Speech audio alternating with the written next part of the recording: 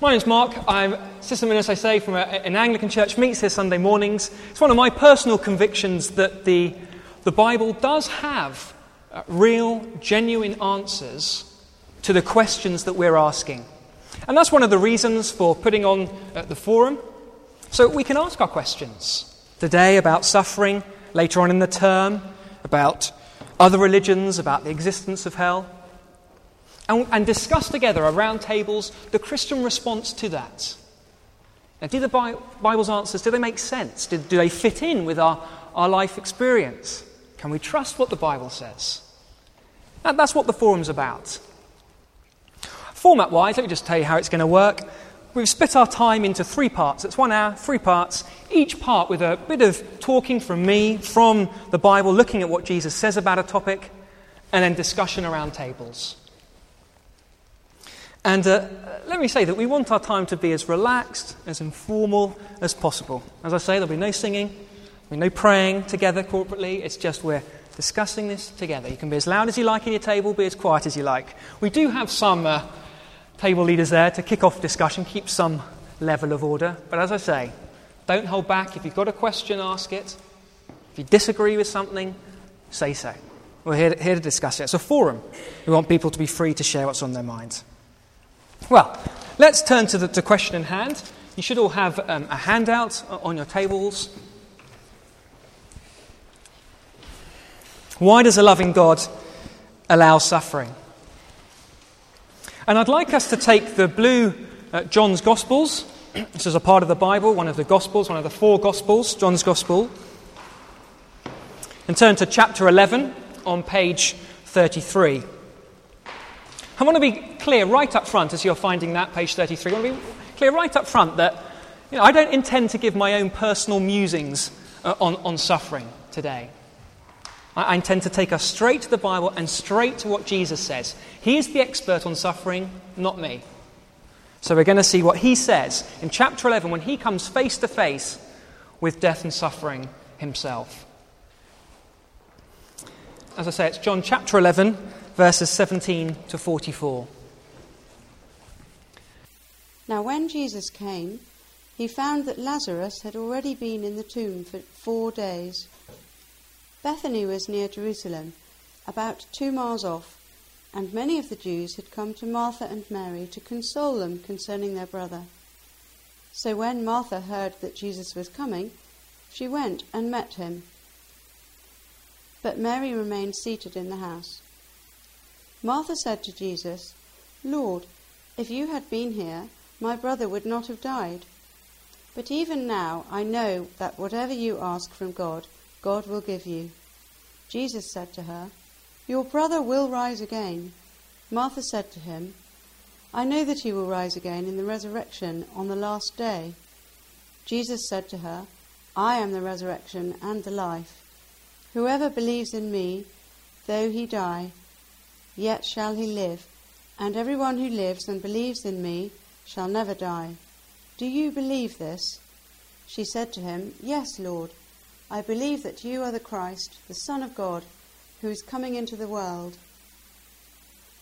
When she had said this, she went and called her sister Mary, saying in private, "The teacher is here and is calling for you." And when she heard it, she rose quickly and went to him. Now Jesus had not yet come into the village, but was still in the place where Martha had met him. When the Jews who were with her in the house, consoling her, saw Mary rise quickly and go out, they followed her, supposing that she was going to the tomb to weep there. Now when Mary came to where Jesus was and saw him, she fell at his feet, saying to him, "Lord, if you had been here, my brother would not have died." When Jesus saw her weeping, and the Jews who had come with her also weeping, he was deeply moved in his spirit and greatly troubled. And he said, "Where have you laid him?" They said to him, "Lord, come and see." Jesus wept. So the Jews said, "So how he loved him? See how he loved him." But some of them said, "Could not he who opened the eyes of the blind man also have kept this man from dying?" Then Jesus, deeply moved again, came to the tomb. It was a cave, and a stone lay against it. Jesus said, "Take away the stone." Martha, the sister of the dead man, said to him, "Lord, by this time there will be an odour, for he has been dead 4 days." Jesus said to her, "Did I not tell you that if you believed, you would see the glory of God?" So they took away the stone, and Jesus lifted up his eyes and said, "Father, I thank you that you have heard me. I knew that you always hear me, but I said this on account of the people standing around, that they may believe that you sent me." When he had said these things, he cried out with a loud voice, "Lazarus, come out!" The man who had died came out, his hands and feet bound with linen strips, and his face wrapped with a cloth. Jesus said to them, "Unbind him and let him go." First thing I'd like us to consider from these verses is the comfort that Jesus brings in the face of suffering. Because whenever we suffer, I think it's fair to say we all suffer to some degree or another, or if we haven't yet, at one point in our lives we will do. Whenever we're suffering, it's easy to think that God doesn't care, that he's distant, that he's removed. So we say things like, where was God when the terrorists struck? Why didn't he do something about the tsunami before it hit? God can seem distant, he can seem removed, he can seem indifferent to our suffering. So I wonder what you made of Jesus' response to the suffering here in this funeral scene, in verse 33 to 35. Let me read it to you again. Verse 33, page 34. When Jesus saw her weeping, and the Jews who had come with her also weeping, he was deeply moved in his spirit and greatly troubled. And he said, "Where have you laid him?" They said to him, "Lord, come and see." Jesus wept. So the Jews said, "See how he loved him." Jesus wept. Just 2 words.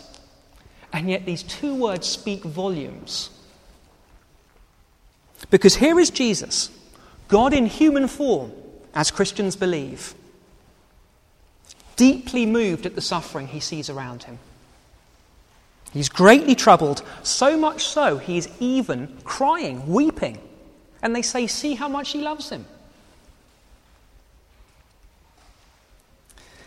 And so whatever we say, whatever the answer is to why God allows suffering,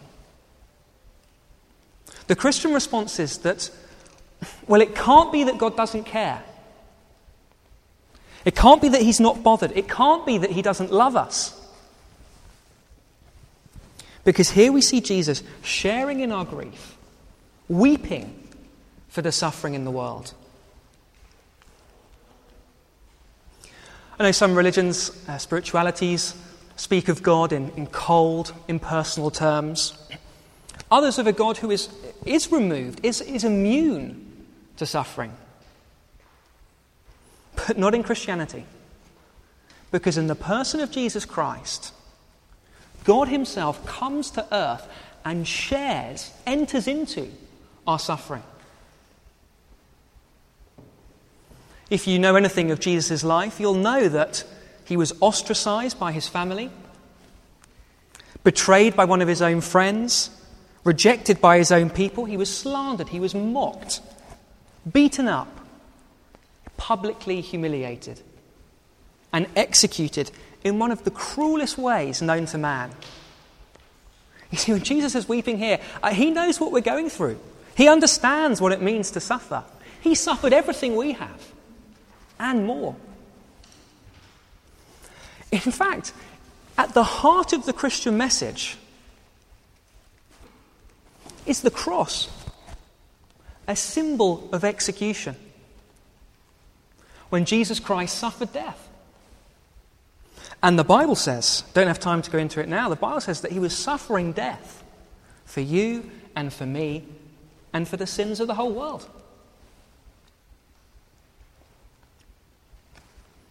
So the first thing Jesus wants us to see from this passage is It's not for the Christian that God is off at one side, impassively observing his creatures in pain and suffering. No, God gets his hands dirty. He enters into this world. He shares in our suffering. In the person of Jesus, he even allows himself to die. It's remarkable. Jesus would suffer the agonies of hell so one day we could go to heaven. It was John Stott, the famous Anglican minister, who said, "I could never myself believe in God if it were not for the cross. In the real world of pain, how could one worship a God who was not immune to it?"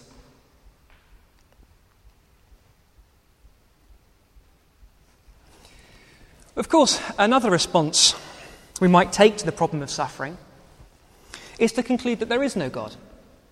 And that's why there's all this suffering in the world. Now, I'm giving the Christian response this afternoon, not the atheists. But I did find this quote from Richard Dawkins particularly striking. Richard Dawkins, as you know, is a famous atheist. This is from his book, The River Out of Eden.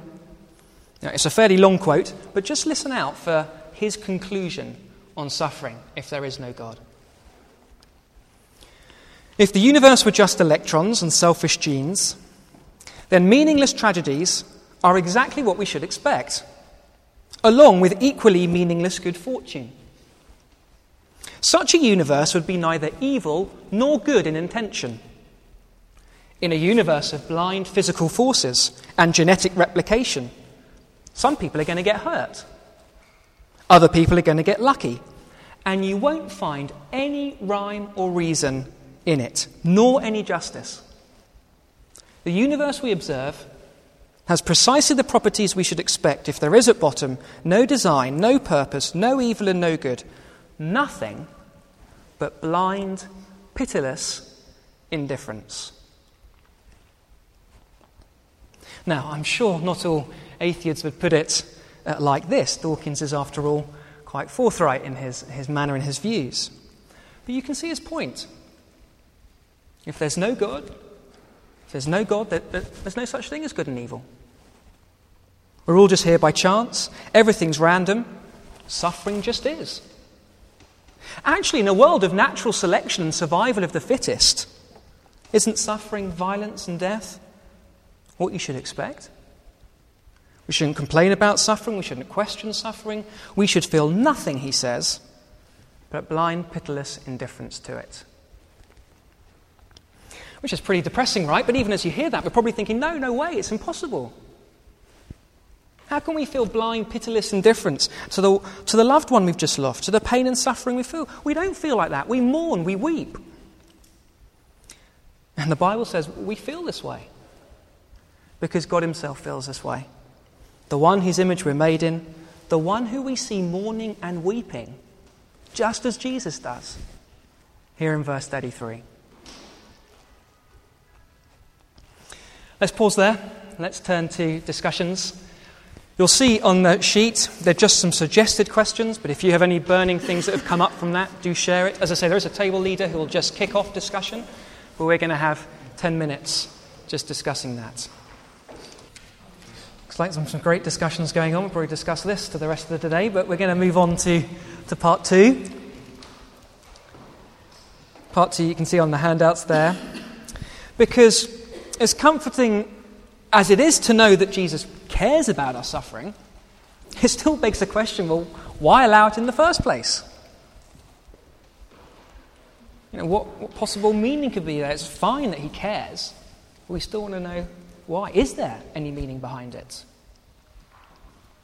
Why does God allow suffering? Now, I know this is a massive question. There's no way I can summarize all that the Bible has to say on it in 6-7 minutes. But I chose this passage because it does give us a lot of these three insights into suffering. And another thing that it shows us is that suffering and death were not part of God's original creation. We can see this implicitly from Jesus' reaction, again in verse 33, which we looked at before.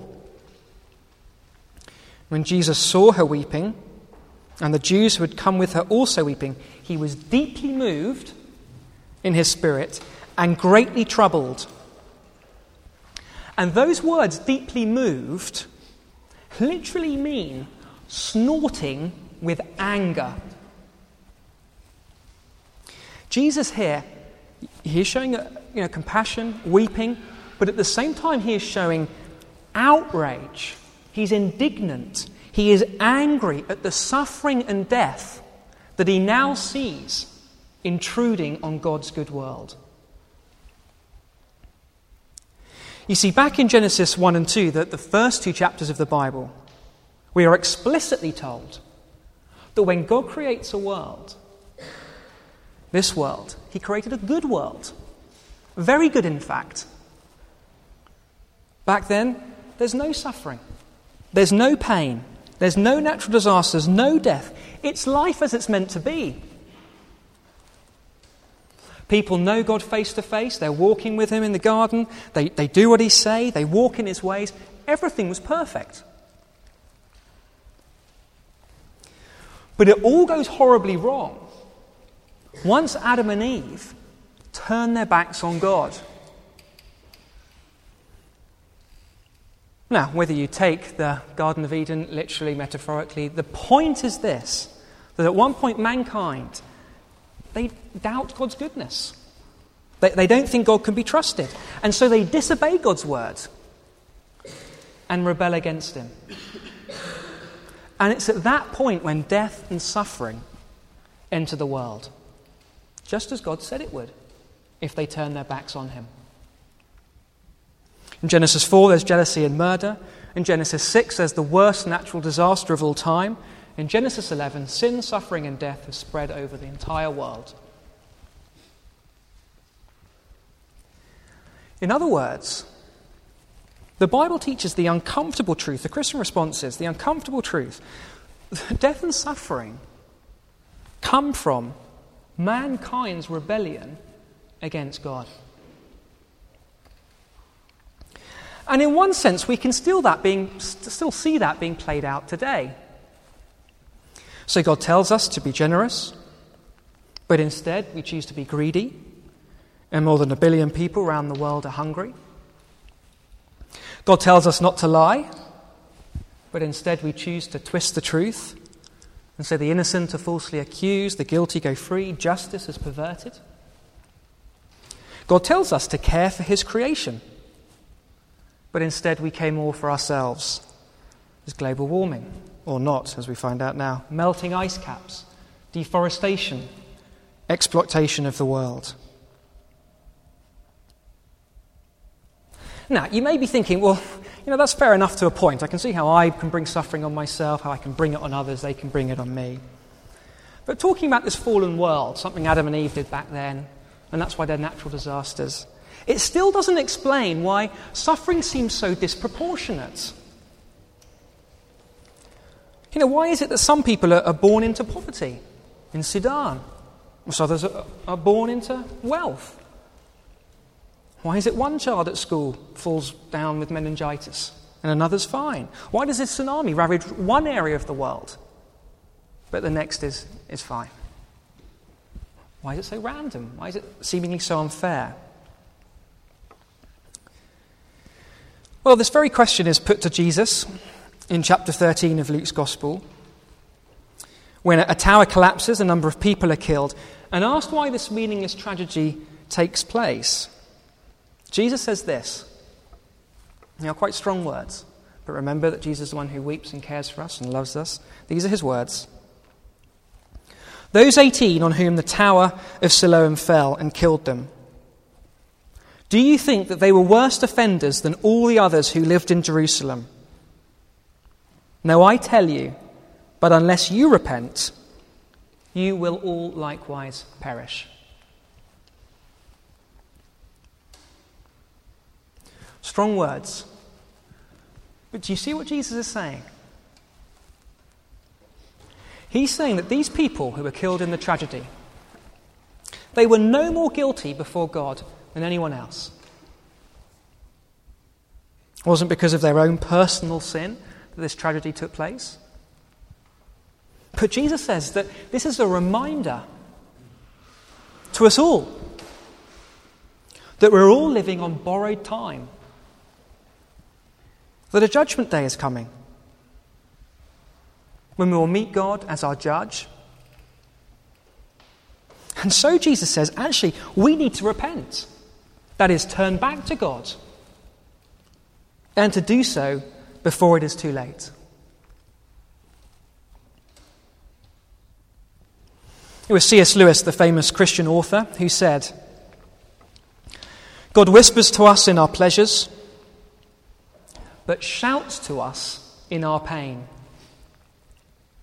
It is God's megaphone to rouse a deaf world.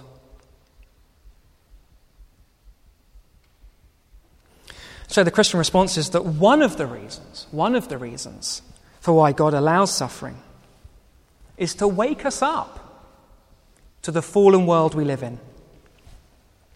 To wake us up to the reality of life and death and eternity, and to call us back to Him.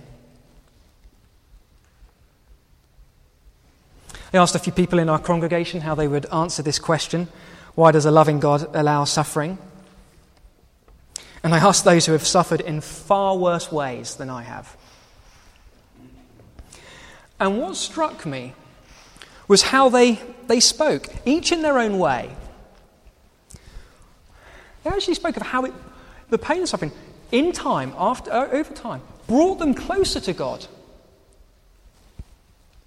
Either it had humbled them, or it had made them more dependent on God, or it had made them long for heaven more and live for Him more. It made them appreciate even more Jesus' death for them and His suffering for them. Even though they couldn't put their finger on exactly why they were suffering in that present time, each could say that over time and after many tears, it had actually brought them closer to God.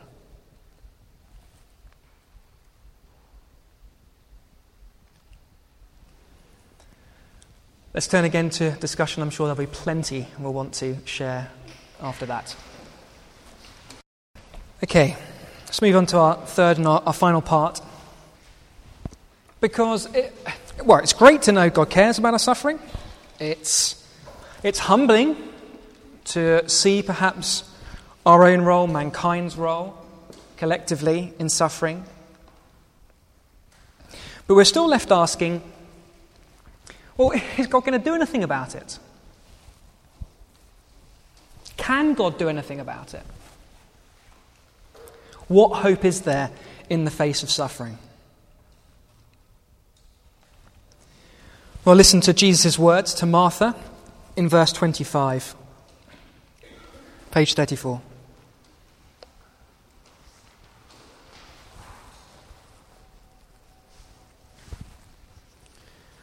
Jesus said to her, I am the resurrection and the life. Whoever believes in me, though he die, yet shall he live. And everyone who lives and believes in me shall never die. Here is Jesus promising then an end to all suffering, all our suffering. Resurrection here is not simply life again in this world. Resurrection is new life in a perfect new world. The last two chapters of the Bible describe what this resurrection life will be like. God dwelling face to face with His people again. God wiping every tear from their eyes. No more death. No more mourning. No more crying. No more pain. It's a world without war, violence, harsh words. A world without natural disasters. A world without illness, sickness, disease. It's where all that is wrong with this world is put right forever. So when Jesus says here, I'm the resurrection and the life, He's not just talking about fixing our momentary problems in time. He's talking about fixing all things for all time. Poverty made history. Justice done. An end to suffering. This is the hope that Jesus offers in the face of suffering. don't know if you saw the news last week about Sam Riddle, the 11-year-old boy who was tragically killed on a pavement in Bristol after Hanaf Saf drove into him. The media started quizzing Sam's parents on how they were dealing with it. Listen to what they said. The last 3 months have been an incredibly painful and difficult time. We miss our lovely Sam so much. Some asked the big questions of life, and we had lots of opportunity to talk with him about heaven. Knowing that he is there now, and that we will see him again one day, gives us great hope, and we continue to cling to our faith in a loving God to help us make sense of this awful tragedy.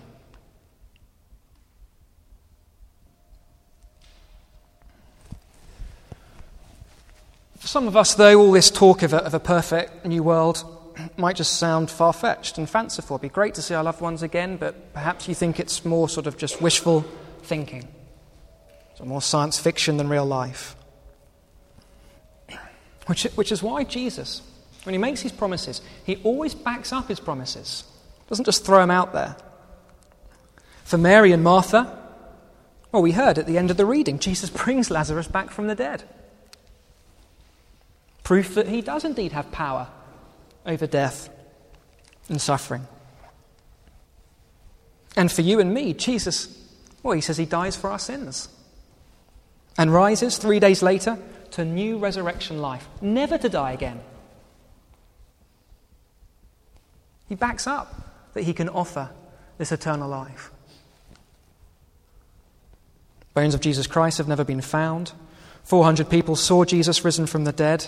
Lives were dramatically changed. Jesus' offer of eternal life here, this promise, this hope, it's not make-believe. It's a genuine promise backed up by his own resurrection. If the resurrection is true, it's all true.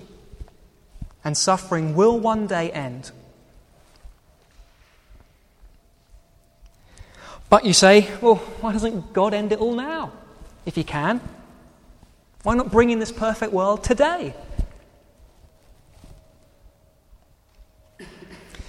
Well, let's think about this for a moment. For Jesus to end all suffering, well, he'd have to get rid of all the causes of suffering. Rapists, murderers, terrorists, paedophiles, they'd have to go. Adulterers, liars, con artists, swindlers, them too. But then there'd be the greedy, the proud, the selfish, the self-righteous. You and me. As we saw in part 2, a judgment day is coming. Jesus won't let this rebellion of mankind go on forever. He will judge it. And only Jesus Christ can rescue us from it. That's why he died. That's why he suffered. In the suffering of Jesus, in his death, actually, there's this offer of eternal life and salvation for the world. If we don't believe in Jesus, we won't be part of that new world. And so on one level, you could say it's actually very loving of Jesus to hold back this perfect new world, not to bring it in today, because where would that leave you and me? The Bible repeatedly speaks of God's patience towards us, longing for none of us to be lost, but longing for all of us to turn back to him, to be forgiven, to enjoy this perfect new world with him. And the question is, I suppose, will you? I hope you don't mind me getting personal just here at the end, because Jesus' promise here in verse 25, it's to everyone. He says, whoever believes in me, whoever. It doesn't matter who you are, it doesn't matter what you've done. Jesus says, whoever believes in me, though one day he'll physically die, yet shall he live eternally. It's just an incredible offer. There's nothing else quite like it. Humanists are still trying to make poverty history, but failing. Scientific progress hasn't even come close to defeating death. The utopian dreams of sci-fi writers, they are just that, dreams. But here is hope you really can believe in. Because of the resurrection. I am the resurrection and the life, says Jesus. Whoever believes in me, though he die, yet shall he live. I wonder what do you make of that claim? Let's turn to our discussions for one last time.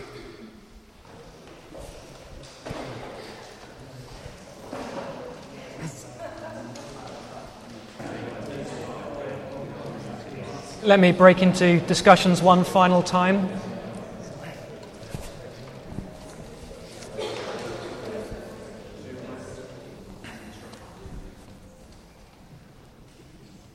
Real shame to break into the discussions, to keep chatting about things, but we'll draw it to a close now. We said an hour. So the aim of this afternoon has been to look at the Christian response to suffering, the comfort, the meaning, the hope Jesus Christ offers. Comfort as Jesus weeps with us in suffering, meaning as Jesus explains where suffering comes from, hope as Jesus promises to one day end all suffering.